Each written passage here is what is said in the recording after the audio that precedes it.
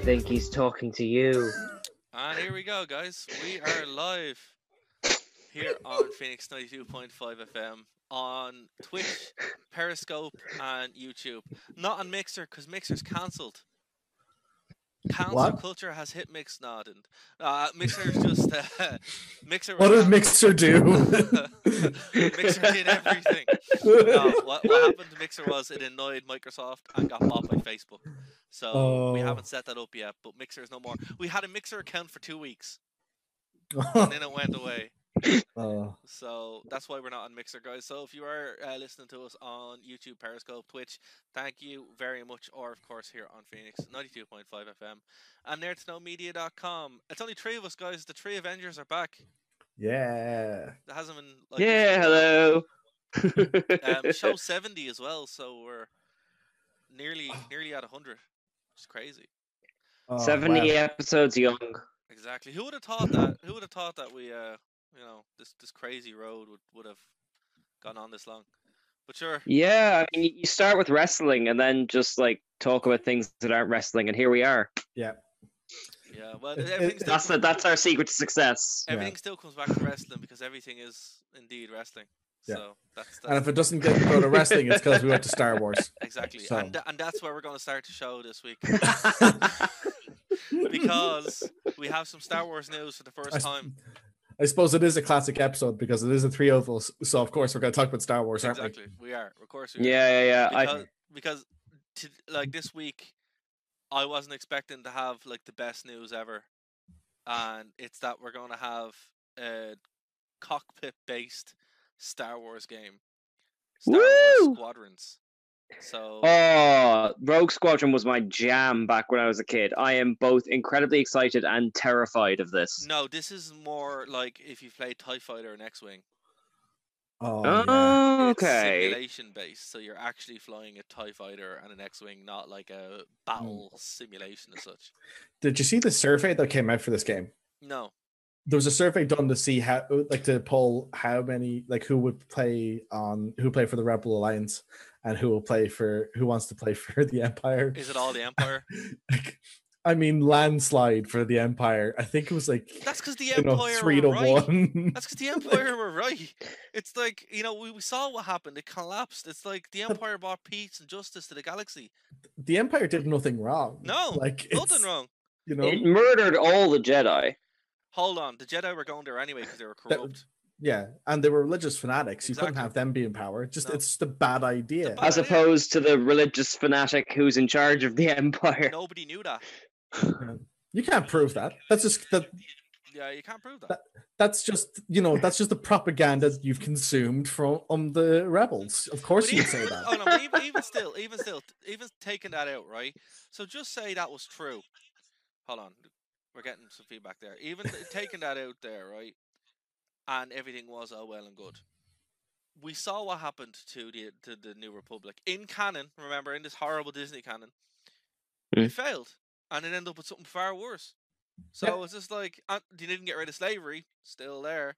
They didn't get rid of weapons profiteering either. It just doubled. The only thing they got rid of was a government that worked, and it's something that kept people safe. Yeah. So it's just like, of course you're gonna fight for the Empire. Like, the Empire brought law to Tatooine. Exactly. You cannot argue against this. Check. Yeah. So it's like, seriously. He didn't. He has a pet Rancor and a big Sarlacc thing that he regularly feeds his guests to under the Empire's rule. I said kept them in check. I didn't say they totally nerfed them. But also, it's worth noting, Cian, we know this from episode 1, Jabba the Hutt lived in Mos Espa. He doesn't live there anymore, does he? Fair point. I'm sorry, but Empire, as far as I'm concerned, did nothing wrong. No. Okay, I take your points on board, but as someone who unlocked the TIE Interceptor in Rogue Squadron, no matter how much you want to play in that TIE Fighter, you're going to have to put up with the noise. I love the TIE Fighter. Constantly. I love the TIE Fighter. Really? The only thing that... How much? Oh, a lot. The only bad thing... All the time? Yeah. The only bad thing about the TIE Fighters is their design. Like, they're not designed to take a pounding. So if you get clipped, that's kind of it. But that's what all the secret TIE Fighters are for. Yeah. It just is what it is. Like, Yeah, what about is it TIE Interceptor? Which one is Thrawn's one? The TIE Defender? I think he has an interceptor because he's a officer, so he has a special Hmm. interceptor. The same with the Imperial Guard. Yeah. I'll go with Thrawn's TIE Interceptor. It can rotate and change direction on the spot. Like, its midsection pivots when the wings change with it. Like, it's brilliant. Here's Like, one for you though, right? And I was kind of looking into this. The reason why the TIE technology is so flimsy as such is because the people who made it realized that if they build it to break, they're gonna make more money. So Yeah. it's a profiteering idea. Like, the biggest problem in Star Wars isn't religious fanatics; it's profiteering, and no one ever got rid of that. So it's just like, all right. But I suppose that the engineer who made it has been in business for decades. Like the same guy who built the TIE fighters also built Darth Maul's ship that he traveled to Tatooine in. Yeah. Same oh, You know. what's that called? The Sith Infiltrator? Something like that. Yeah. Yeah. Both of them were built by the same guy, Wow. like designed by the same guy. So like If this I is- follow your logic, then Bryn, does that mean that like there's a Bank of Westeros style organization in the Star Wars universe that Yeah. no one has dealt with yet? But this is something. There is. This is touched upon in episode 8, and it's also touched on a little bit in Solo. So yeah, Oh absolutely. yeah, and in the Crimson Clone Dawn. Wars, there was that bank that worked for both the clones and the droids. I forgot Yes. about that. Yeah, exactly. So Like, this is it- entirely canon. You know, the thing about it is, like, a lot of the propaganda we get is heavily skewed upon the rebel side, where it's like, oh, Yeah. they're fighting this oppressive system. It's like, not really. Yeah. They just introduced their own oppressive system, which is, you know, Yeah. that's not any better. Like, to be honest with you, the most free society in Star Wars was probably the Old Republic, but anything after that, not really. They just introduced failing democracy. So Well, again, like if the Empire is so bad, then how come it was a good thing that they stopped the Trade Federation from having a blockade on Naboo? You know, it's just it just is what it is. that was something that had to happen. No one can disagree with that. No. Yeah, but that's a bigger question of like authoritarian rule versus the freedom to let some people be jerks. You just spend too much time listening to those rebel scum. That's all that's happened here. Okay, listen. The rebels had to be dealt with, and that's just the way it was. So, I'll send you some literature after we're done here. just the National Media, we are firmly in the camp of the Empire. It's just the way that it is. Yeah. Um, They did nothing wrong. I may be missing from next week's podcast due to a lightning explosion. I didn't say we're Sith.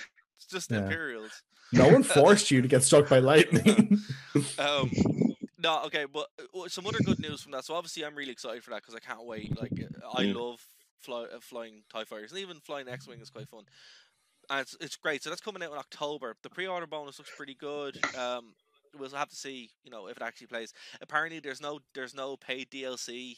It's all, your $60 is your $60. So we'll have to see if that's BS or not, because it is made by EA. So Is this the third apology for Battlefront, I think the so. newer ones? I know they fixed up Battlefront 2, They but did. like, what's the angle here? Like, yeah, that's my first worry as well. Like this explains why they're kind of killing off Battlefront 2. Because obviously this is the next big game, right? So it kind of makes sense. Yeah. But we'll have to see. Another bit of Star Wars news that happened this week was Doomcock came out and said that they might be wiping the Star Wars movies from canon. The last trilogy. the 7, 8, and 9. 7, 8, and 9. So according to his Interesting. video and some of the leaks, there is like a civil war going on at the moment in Disney or in Lucasfilm, where there's a faction that really want to get rid of it and a faction that don't want to get rid of it. And how they're going to do it is something we've joked about on the show. So Oh my god, have you emailed them? I haven't think, emailed. please tell me it's the Dallas scene. Please tell me it's the Dallas I scene. I wish, just I need wish, that I wish. Dallas scene. it's Damn some- it! it's something kind of better than that. It's the Veil of Divorce. Have you guys seen this in Rebels? Yes. Oh yeah, they go into the sort of nowhere zone where time doesn't exist, that kind of thing. Yeah, so basically it's multiverse kind of thing, where Yeah. they're Right. where they're going to use that to kind of retroactively undo everything that they did. That's funny because I was expecting Star Wars 9 to be an Avengers Endgame clone. I guess it was just like one step out from it. Yeah, well, now they kind of have to because they have nowhere to go, and the series is basically dead unless they do this. So it's kind of like, Captain Kennedy's, you know, well, we don't want to be one of those shows that go off onto it, but this definitely does seem something that. Oh, we don't? No, we don't. We're 70 episodes in, man. I don't think we're going back. No, but what I mean is like the leaks from Doomcock is usually right. Like, they're usually pretty on the money, and I would believe this. So, based on what they're planning, it wouldn't surprise me. The only thing I have to say is, how are they going to do this? Like, would this be a movie? Would this be a mini series? Would this just be an issue of like a papal bull from Lucasfilm going, "This is canon now"? Like, how do you guys think they'd even do that? Ray just opens up her mouth on screen and just goes, "I have to go now. My planet needs me." I have to go now. My parents need me. Well, I suppose they could do on Disney Plus. They could release a series, like a 90-minute series or something, where they're like, "Hey, this is tying stuff." That'd be cool. But I don't know. Like, if I had to guess, I'd say they'd retroactively remove them in a way that people on Disney Plus could see it, and people who went to the cinemas didn't know about it and didn't care. I can't see them putting that bad voodoo whatever up on the cinema. Put it that way, like. Yeah, like I think whatever way they're going to do it, they're going to open it up in such a way that it makes sense, but not something that goes, "Hey, all these stuff, it isn't canon. It never happened." I don't think it would happen in a movie form, but definitely in Disney Plus, they're like, "Hey, we can open this up again." Or here, even still, if they did an Avenger Endgame rewrite, we've already seen that work, and it was like the biggest movie of all time. So, it's possible.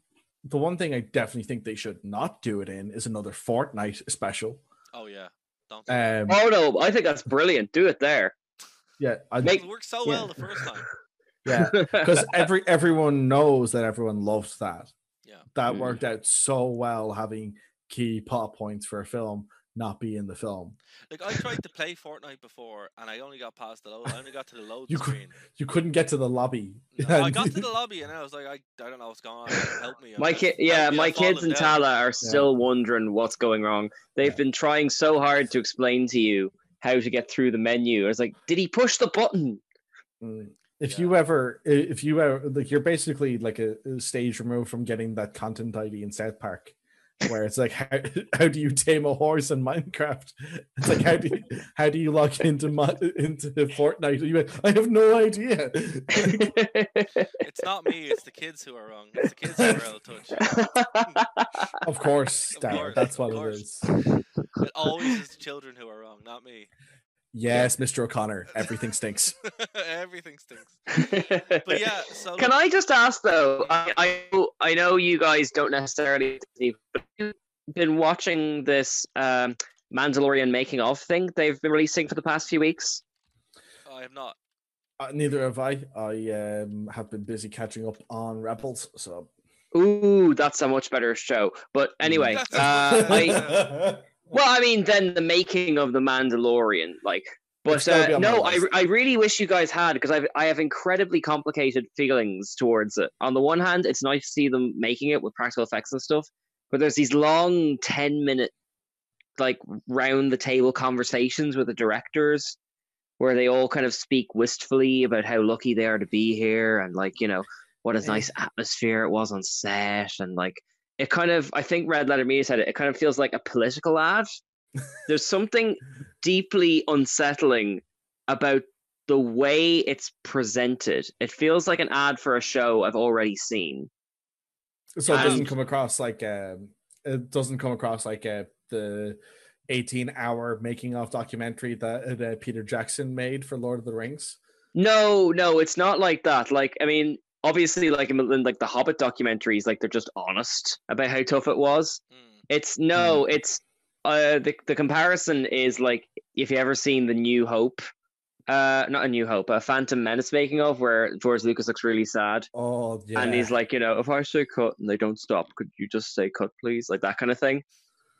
It's like the other extreme. It's like, I mean, it is what it is. It's like an ad with Jon Favreau and Dave Filoni and all that kind of stuff. And there's a few good anecdotes in there and stuff. But like, there's a lot of like a miniseries, is what you're saying. Yeah, it's not even that it doesn't make a miniseries. It's just there's a slight artificiality in a documentary series, on and at Disney that point, Plus? what? Yeah, it is. Yeah, Well, that's why. But Yeah, like it's yeah. like everything on Disney Plus, content-wise, that is new is going through that Disney filter.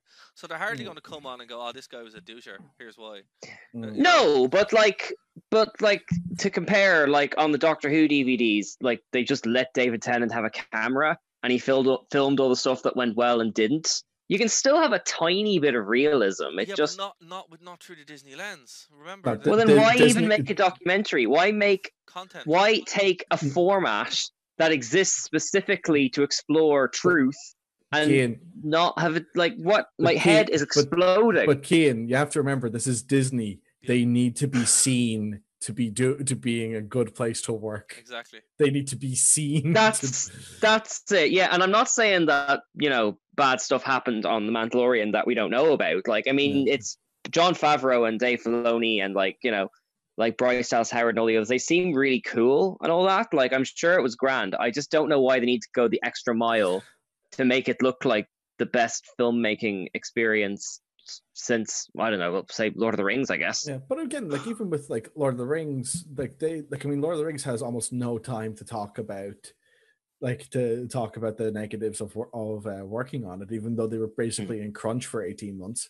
That's true. Yeah. Like, the actor survived on a diet of eggs for 18 months. Yeah, like at one point, like I mean, they basically like had like that was basically a production where everyone's very positive about it because they just saw it as a really fun experience because most of the actors in that basically went, "Oh, it was great. We went camping in amazing scenery."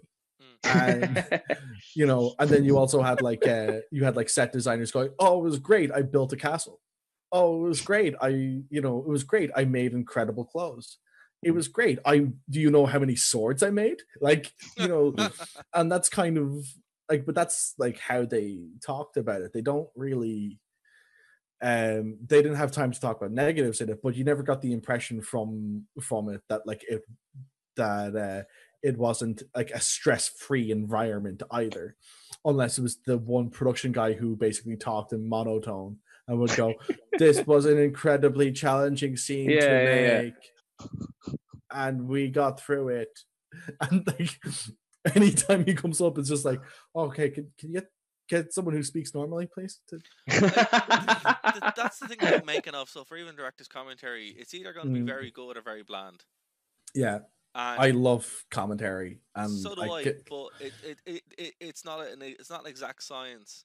No, and it really does depend on the people. But I was saying about with David Tennant, like David Tennant is David Tennant. Jon Favreau doesn't really strike me as someone who is gonna, talk. No, and I don't mean to imply that I want it to be guerrilla style. Your man who plays the Mandalorian running around with his iPhone, like literally filming the walls. All I'm saying is like what. Content, I get it, but what is the value of putting so much sheen onto a making of to the point that you're not even watching a making of anymore? It's a because product. It's Disney. It's a Disney product. Get excited for my next product. Yeah, it's literally. Disney. Yeah, it's like it's shocking the Mandalorian exists. Period. Yeah, that I mean, I don't want to be like a Debbie Downer, but we're not gonna get another Mandalorian. That was like a lightning in a bottle situation, I suspect. I don't know. The second season looks pretty good. They have like the casting's pretty decent, but as I'm saying to you, if this civil war in Disney doesn't work itself out, like they know that they're on a losing the trajectory. So, it has to be. The only thing supporting Disney right now is the Mandalorian. So, but that's just it. But the reason the Mandalorian was able to exist, not Disney. Sorry, go on. Yeah, I get you. But like the reason the Mandalorian exists is because no one was particularly looking for it. Once they start trying to replicate the Mandalorian model, then it's kind of just it's gonna be like when Tommy Wiseau tried to make movies after The Room. Yeah, that's a really good analogy. Yeah, where you go like, "Oh, this isn't special anymore." Yeah. Well, like, I don't know, if they just stick to telling stories, they'll be fine. Instead of just trying to please everybody, because if you try to please everybody, you're just going to alienate people, and that's kind of like the main problem with Disney Star Wars.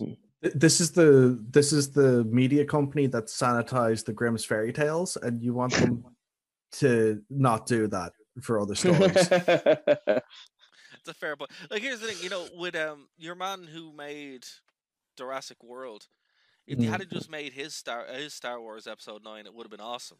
But it was way. Oh no, I think it would have been bad, but it would have been a more interesting bad. Oh well, I don't know. It looked. I would have enjoyed it a lot more than what we got, which was just. Oh, me too. I think if they just bit the bullet and gone with Trevorrow's one and went, these are 3 Star Wars movies. We didn't have a plan for them. They're each their own mad thing that some director decided to take with it. You'd be like, fine. But you know that's what, right? honest. On it's that flawed, point, but I like it. But yeah. But on that point, that actually sets up the kind of cleansing completely well, because it's like these are just Elseworld stories. This is a different timeline. So it's like I would be prepared to accept that and be like, yeah, you know what? That's okay, because it's not real. I don't know if it's real anyway, but you know what I mean. It's not canon. It's not canon, right? It's like, okay, it's fine. And then just kind of slowly recanonize some of the stuff. And that way, you know, if you recanonize a lot of what's already there, you can just be like, pick and choose and make these movies. Yeah, like Thrawn is back and all that kind of stuff. They're creeping stuff back in. Like he is. He's out there. Oh no, I won't spoil it. But he's in the universe, like. Yeah, he is in the universe, but he's in the wrong timeline. He's in the right, you know, it's a bit too early, like. So, I appreciate what they did, and I think the voice actor for Thrawn and Rebels is perfect. Rebels, like Lars Mikkelsen. Have you ever seen him act in person? Like, no. Oh, he's in Sherlock. He's in one of those Lenny Abrahamson films. Who was he in Sherlock? He was. Do you remember Series 3? The guy with the glasses who owned all the media companies. Oh yeah. Oh, that's cool. They compared him to a shark. Yeah. He's in that. He's not like an English native speaker, so he's like had to learn it to play all these roles, as far as I know. But like his big breakthrough thing was in the original Killing in the first series, and he's brilliant in that too. Like, yeah, his voice is phenomenal for Thrawn. Like, it's exactly how I imagined the voice would sound. So, yeah, top notch. Yeah. Oh, The Witcher. He's in The Witcher as well on Netflix. Speaking of The Witcher, there's a good announcement made today. Well, a bad announcement made, but a good announcement if you like some free stuff. Cyberpunk 2077 has been delayed to November, which sucks. But if you pre-order it on GOG, you can get a bunch of Witcher stuff for free. Oh, sweet. So that's how many times has because I was actually, just for nostalgia, I went back to the first episode I was on, and it was the announcement of Cyberpunk. So I don't know how many episodes I've done, but my entire media career has been the lifespan of waiting for Cyberpunk. It should be out now. It should have been out in April. It should have been out in April. Like, that's the thing. Yeah, it should have been out mid-April, and then it got pushed back to mid-September. Yeah. And now it's pushed back to November. Yeah, because like they announced the Final Fantasy VII remake at the same expo. They did, didn't they? Yeah. Yeah. I know that one was a long, long time coming, but still, like. Yeah. To be fair, I'm okay with like, I think the best time to do it would have been in April, because you know the whole lockdown thing, and people would have like really liked that. But since they missed that window, they might as well just kind of finish it, because if they don't finish it, it's going to be an unfinished game, and what's the point? That's true, and I'd much rather they took their time, made a good game, and didn't put their staff under pressure. If you know, it's worth waiting for something good. Like I'm getting to a point now where the idea of putting someone through crunch so I can be entertained is just not something I can morally accept. Yeah. So, and more often than not, games that have been put through crunch aren't entertaining. Because you say that, but like you've definitely played games that went through crunch. Like, I mean, like people, like I have never met anyone who didn't like Grim Fandango, but that game absolutely had crunch. You know. Yeah, well, look, the thing about crunch is just part of the industry, but I think it's part of entertainment in general. Yeah, it is. It's just the kind of, so you can't really give out about it too much. But what I would say is the needless use of it as just everything is just unneeded. Yep. And with a project like this, where they're a small studio, well, not really, but you know what I mean, like a small studio where they can kind of take the time. And look, we're gonna wait for it, so I'm happy enough waiting for it. A finished game, a game where they don't have to work 7 days Yeah. a week and all that kind of stuff. So I welcome it.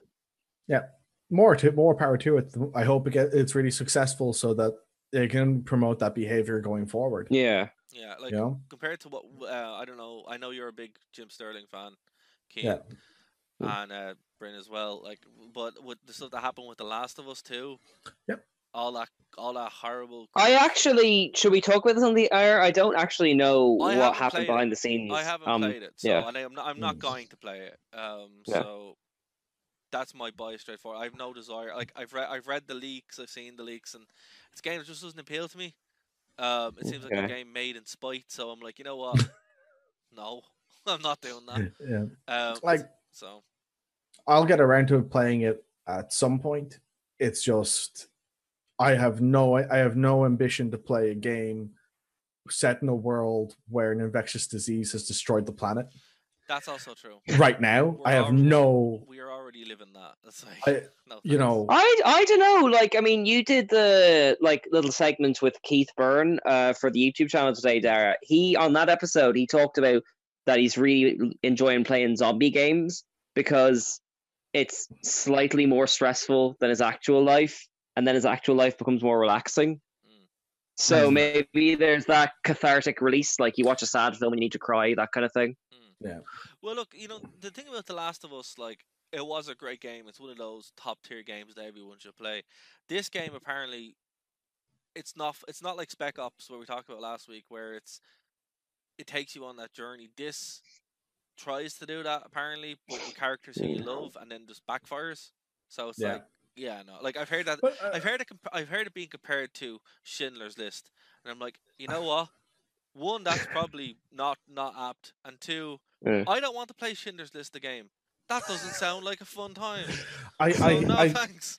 I have heard it described as being a misery simulator, which is exactly what Schindler's List would be as a game. Yeah, it's like, no, man, don't need that. Well, sorry. Games can be sad without being like aggressively unpleasant. Like I finished playing Beyond Two Souls recently, and I really enjoyed that because of the intrigue, because of like the cast, because of like figuring it out. And that's that's a very sad game. Like, but that's a David Cage game. It's not like a mean game. It just takes you on a journey. Yeah, there's a difference between this has sad themes and you're going to hate. Like apparently there's a bit where you kill a dog, and then like in a graphic way, I'm like, you know what? No, I don't want to kill a dog. I love my dog. Yeah. So yeah, no. Could you imagine if the game like somehow found out what breed your dog was in the real world? Here's the truth of it. I remember reading Game of Thrones, 2012 before I saw the show. Still haven't really seen the full show yet. But when Ghost was there, I had a border collie puppy, and all I could think about was nothing better happened to that pup because I won't be able to handle it. So yeah, no thanks. Yeah, fair. Yeah, like it's just one of those things where I think, like I've been saying this to a bunch of my friends, that like the concept of what The Last of Us 2 is exactly what I'm not looking for in a game right now. Yes, like if someone said, "Oh, do you want to play this like gritty, realistic game where you're going to experience someone going through some shit, or do you want to see a game, or do you want to play a game where it's completely off the wall and unrealistic?" I go, I'm going to take the second option every time. Yeah. And that's it. Like at the moment, that's why Cyberpunk would have been great now, because it is that. Yeah. And that's why I'm really into Deus Ex again. Like I've put like nearly 40 hours into that game, and I replayed it again. It's because it is that exact thing, Bryn, where you're like, it's completely unrealistic. It's based in the future, and you feel in control of all these different cool augmentations of that. It's not set in the real world during society breakdown. It's not fun. Yeah, I started playing Fallout New Vegas again, and that's the same kind of thing for me, because whatever's going on in my life, as soon as I put on that radio station with the Night King broadcasting why you should join them, I just get in a good mood. Like, I think that's what we need. A game like that is not something that is needed now, and even if it was similar to the first one, We don't need that because we can go outside and walk around, and it feels like you're living in a post-apocalyptic world. So no thanks. Like I remember, go back and make Crash Bandicoot. I remember a couple of years ago, I was at a con that what's your man's name who plays Joel, the voice actor, Troy Baker. He was talking about what kind of what voices he loves doing for people and what voices he won't do at all. And like he's going like, yeah, doing the Joker or doing like one of the other litany of characters that he's done in his career. He has no problem doing them, like Claptrap and from Borderlands. He has no problem doing them. He said, like you said, Cast Iron though. It's like if you ask me to do Joel, I'm not going to do it because the emotional state I have to get myself into where I can do Joel is not something I want to casually visit. Like, that's fair. And you know what? Like, there's something about that where I went, I'll play Last of Us once or twice more because I want to show it to my girlfriend. Because I think there is something really, really good quality to it in terms of the acting there. But it's not a game that I really like. It's not like playing Shadow of the Colossus, which I love. Yeah. But like it's not like it's not a great gaming experience that I want to go back to all that much. Yeah. So look. Well, this is sense. Sorry, you go first, Dar. Sorry. I was just gonna say it. It makes sense. Like I think there is the case of games as art, and that's fair. But in this case, it's like we also play games to be entertained and as some form of escapism.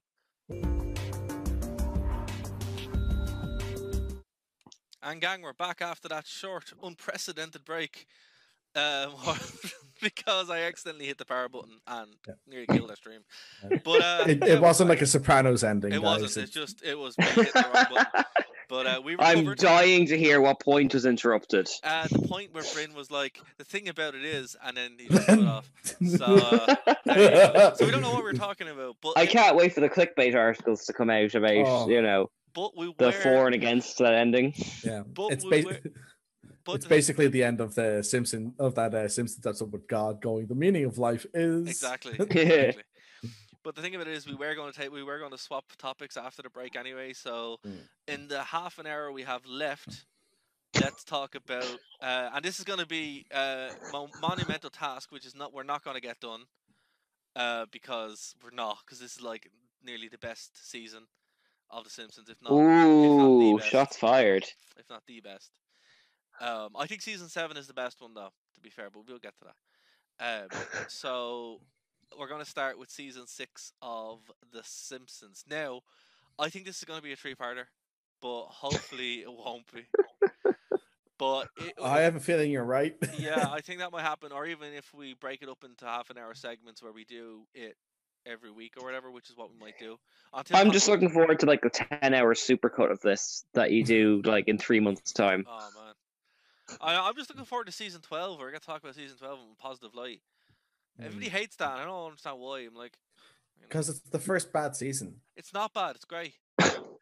It's great in context. Okay, fair. I'll give you that. But it does have some of my favorite moments, so I'm like, I can't be mad at it, Yeah, but it's great in context. You know what comes after it. People when there was only 12 seasons, it was definitely the worst. That's okay. That's a fair point. Well, season 1 is weak. Yeah, but season 1 has heart. Yeah, but season 12 has a football in the ground. No, it doesn't, though. I know. I know. You just set it up. I had to take that shot.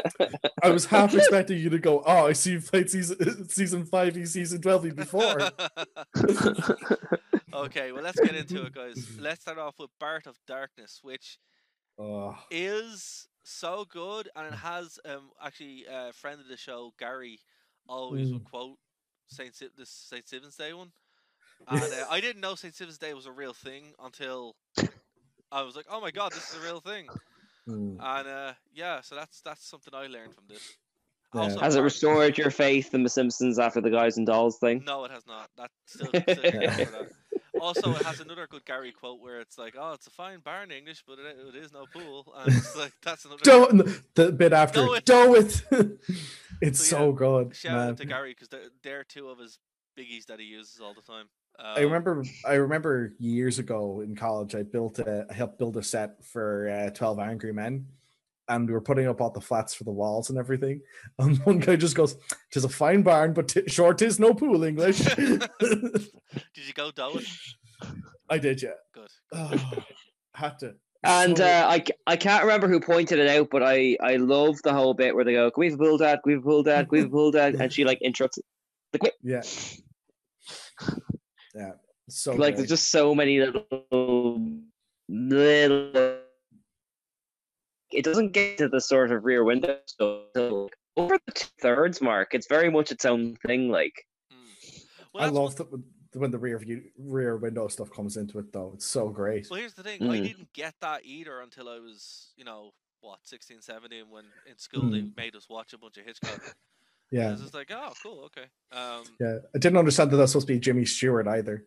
They got there was the one where the school goes on strike in this season too. Because if so, they're getting their money's worth out of whoever's doing their Jimmy Stewart voice. Yeah. Yeah, I think same season. I think. I think it is. It's in Bill's house and Fred's house. Jimmy, I don't know. Like it's the references are so obscure that it just kind of build in this whole plethora of 20th century pop culture to a point where they're just pulling from it, and this is when they're really kind of those gears are really going for it. You see a lot of it in Itchy and Scratchy Land as well, where they're pretty much doing a whole full takedown of Walt Disney.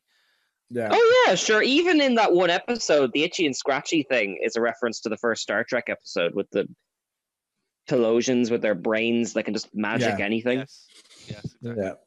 Yeah. Bart Darkness, though, great way to start the season. Really good start. Probably one of the best one. Probably the best season opening. That isn't a Halloween episode. I put that in as an addendum because they used the Halloween episode as the best one. Lisa's Rival, very good. Yeah.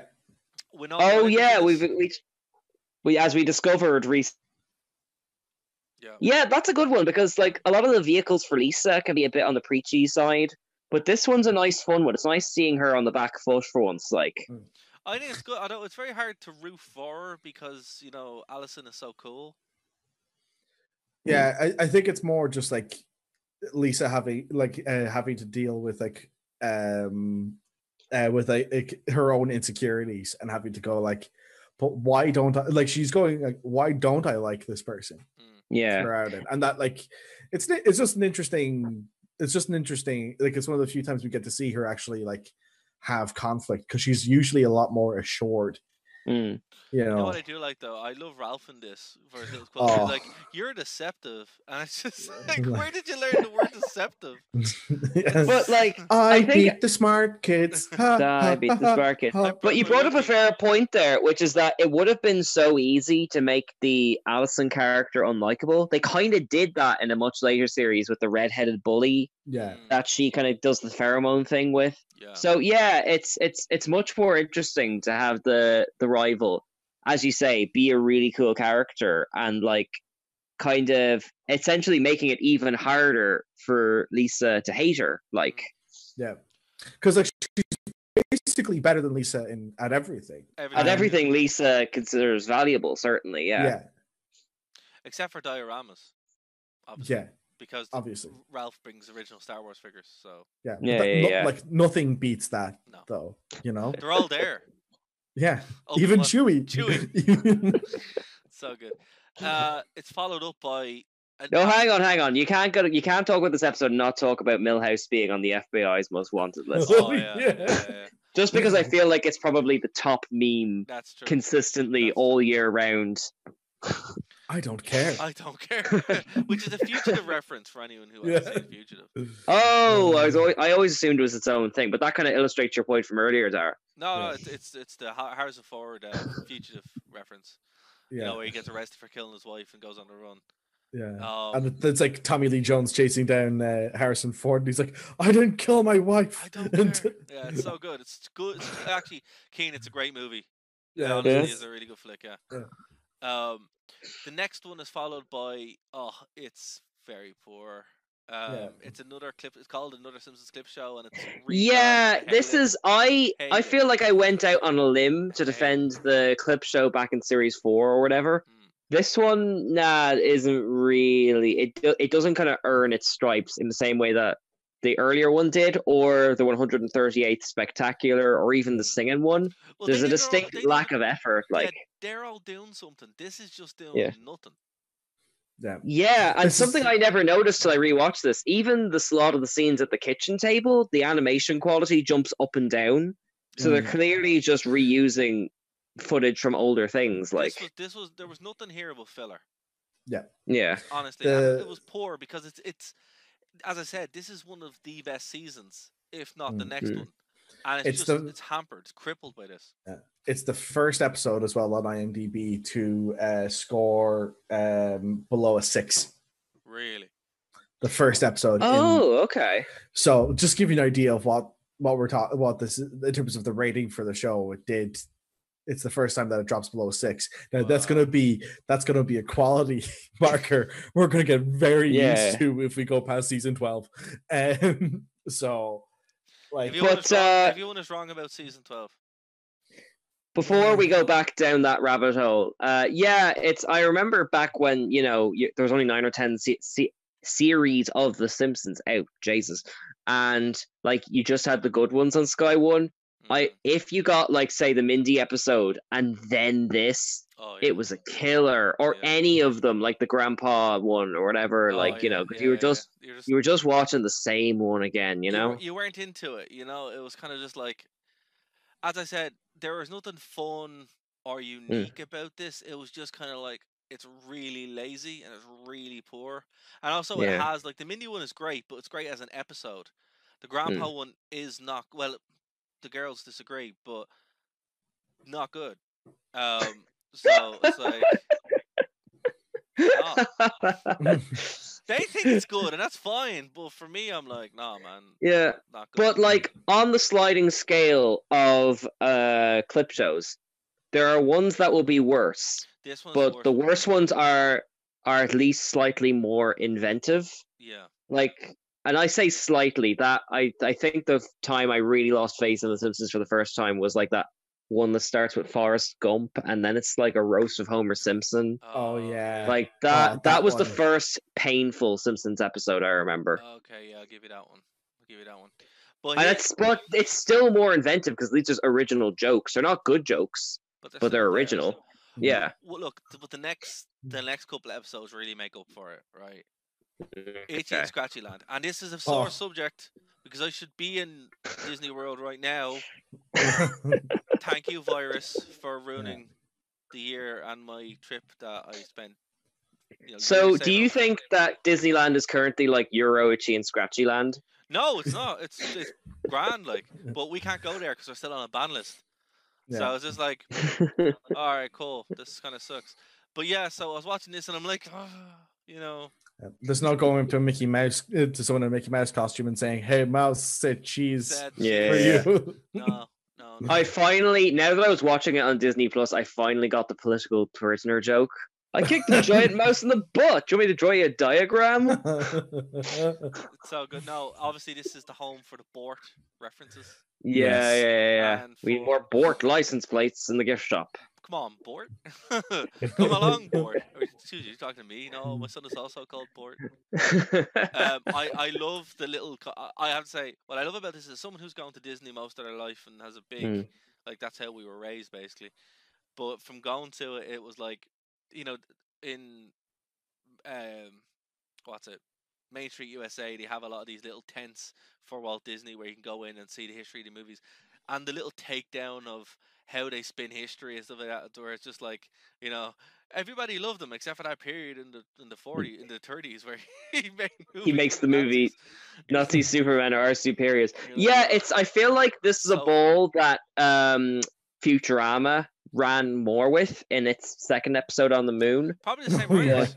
Probably the same writers. But that's exactly it. That this was kind of the warm up to that. That was a much more savage take of that particular quality of Disney rewriting history. I know off the air we're talking about Lindsay Ellis. She does a video on how particularly Disney does that. So yeah, there's definitely, I'm impressed that Disney Plus actually put this episode up there because it's very pointed. It is very pointed, and it's um in context it's even more pointed, but as an episode by itself it's just kind of hilarious. And this is one that I'd hand to anybody and go, look, you have to watch this. It also has one of my favorite gags where it's like, Bart's dead. That's right, dead tired. This is so good.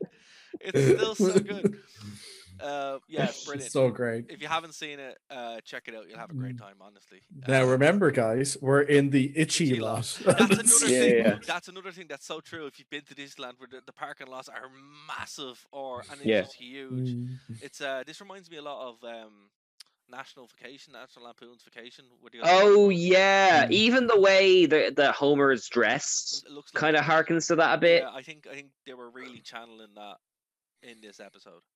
I notice it a lot when there's that frame of Homer saying, "Nobody ruins my family vacation but me and maybe the boy." Like that's definitely like framing from the first National Lampoon, where he's like the park's closed and he's like standing in front of them, angry, like, you know. Yeah, I love like that they basically took The Prisoner and inspired it for for everything they did on the back end. So like all the uniforms are all taken from that '60s show. Yeah. Okay, yeah. I'd forgotten about that. The cars, yeah. I forgot to carry the one. Yeah. We've also arrested your great. older, bolder, fatter son. Okay. I'd be so embarrassed to be that mother. Yeah. I'm gutted that Lisa isn't here because they go to like TGI Scratchies and it's like Happy New Year every 5 minutes. I really relate to that poor guy. Yeah. He's like, please kill me. It must be so fun to ring in the new year again and again and again. Please kill me. Okay. So good. The next one has one of my favorite like running gags in it. So Sideshow Bob Roberts, right, where it's the beginning. I love Birch T. Barlow. Like, he's like my favorite character in early Simpsons. So funny. I just love that, like, Homer's little speech about not voting and everything. It's such a savage take of like the mindset of America in the 90s, and still even to today as well. It kind of can be carried over. Like it's this great. One. I mean, I kind of said this about the Mr. Burns one back in series 2, but this one has held up eerily well. Like, you know, like, not to get too political, but like a sort of Fox type news pundit like ends up promoting like this criminal into a political office. It's hard not. Well, look, what I will say on that is what's interesting about it is it cuts both ways, right? So what I like about it is, it's, you know, we know Sideshow Bob's a Republican because he said that. I find my hook to you all. No, he said it literally when he was running for you know what prison is like for a lifelong Republican. Yeah. You caught that early on, didn't you? So he set it up, and I was like, great. But what's cool about it is they're showing the influence that this can happen, but then at the same time they're going through the litany of stuff that Joe Quimby has been convicted or that he's done. And it's just like, wow, this is great because it works on. It's not the mayor's fault that the stadium collapsed. my for mayor, he'd vote for you. My favorite thing is Sideshow Bob's attack ad, where he's like, it's like Mayor Joe Quimby set up a revolving door prison system. He even let out Sideshow Bob, a man convicted twice for attempted murder. Vote Sideshow Bob for mayor. I love it so much.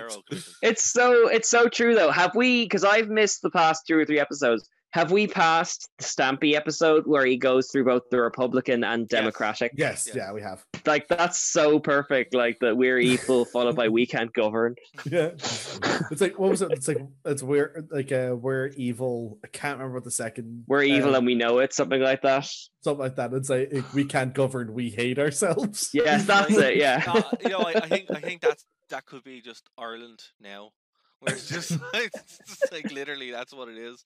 Yeah. So what's great about this is what I like about Simpsons at this point, when they go on the attack, they attack both sides pretty much evenly. Yeah, it's a quality that we always give to South Park, but because the Simpsons has had its kind of edges sheened off it over the years, we don't really associate with them anymore. But what's cool about this is like that. Sorry, Brent, for coming across you, but that's when satire works, when it's like Mm. we're actually putting a lens on the way things are rather than creating a new lens for you to look through. Yeah. I think one of the things that didn't help The Simpsons so much is that I don't think its politics necessarily changed. I just think that the dial of American politics shifted so that they were more further over than where they were when they started. Yeah. Because it doesn't really seem like they've really changed any of their stances. It's just that the attitude of America has changed. You know, That's fair. Yeah. But yeah, like the Such a Bob Roberts is a brilliant episode. I love that it brings up the idea of voter fraud, and like because that's been used as an excuse for why people get into office forever as a conspiracy theory in America. I love as well that they got pets to do it. It just it's just beautiful. They got, what was that? Sorry. They also had They also had pets part of the voter fraud. Oh yeah, Snowball 2, please not you. Oh, and I love Smithers being the snitch and all that kind of stuff. Yeah. It's all just so. And actually, yeah, it's a great vehicle for like kind of Sideshow Bob as a character, listening to the old people crone on and on and all that kind of stuff. Because like, I mean, obviously he's like a Krusty the Clown performer, but he is charismatic, and that's a quality that like a lot of the episodes don't write towards. Like, absolutely. Like, I mean, this is a guy who's definitely like set up so that he can be a master manipulator. But his biggest weakness is that he's also so easily manipulated. Oh yeah, that's how his downfall comes through. I could totally see that working in the real world, that he's so insecure that he wants people to know his evil plan. Because they go like, I was like, oh well, you're obviously like you're too much of a you're not smart enough to have planned something like this, Ed. You're just a pawn. Yeah. Oh, Ringo to his Rest of the Beatles. Yeah. I've got to say, actually, that's one of my favorite lines. What's one of my favorite lines in The Simpsons? Like when he's like, "Place the mayor under arrest." What? Oh yes, oh that's stuff I did. I love where he's like, "Look, here's all the documents," and he just has them on his person. In his hair. He wasn't planning to actually reveal them. He just carries them around because he loves them so much, and he's like, "It is probably the safest place." Well, Brent, to be fair, if you are a master criminal, you're going to be very proud of it. Yeah, but he's also like, each one. Well, he says as much. He says that each one is a work of Machiavellian art. Yeah. See, to be fair, I don't know. I'd vote for Sideshow Bob. Well, don't blame me. I voted for Kodos.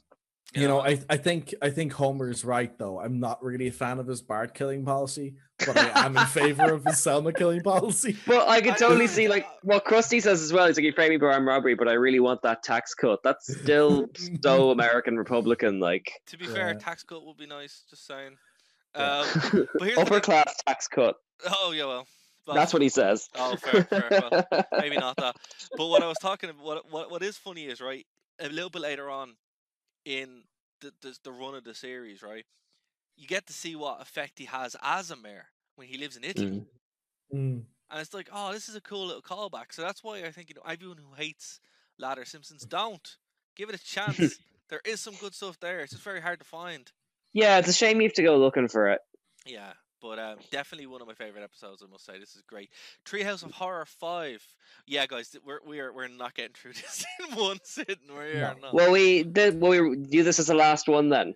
I'd say we should do this as the last one. This is the last one I want to get through. I do want to touch on the background for Bryn's background.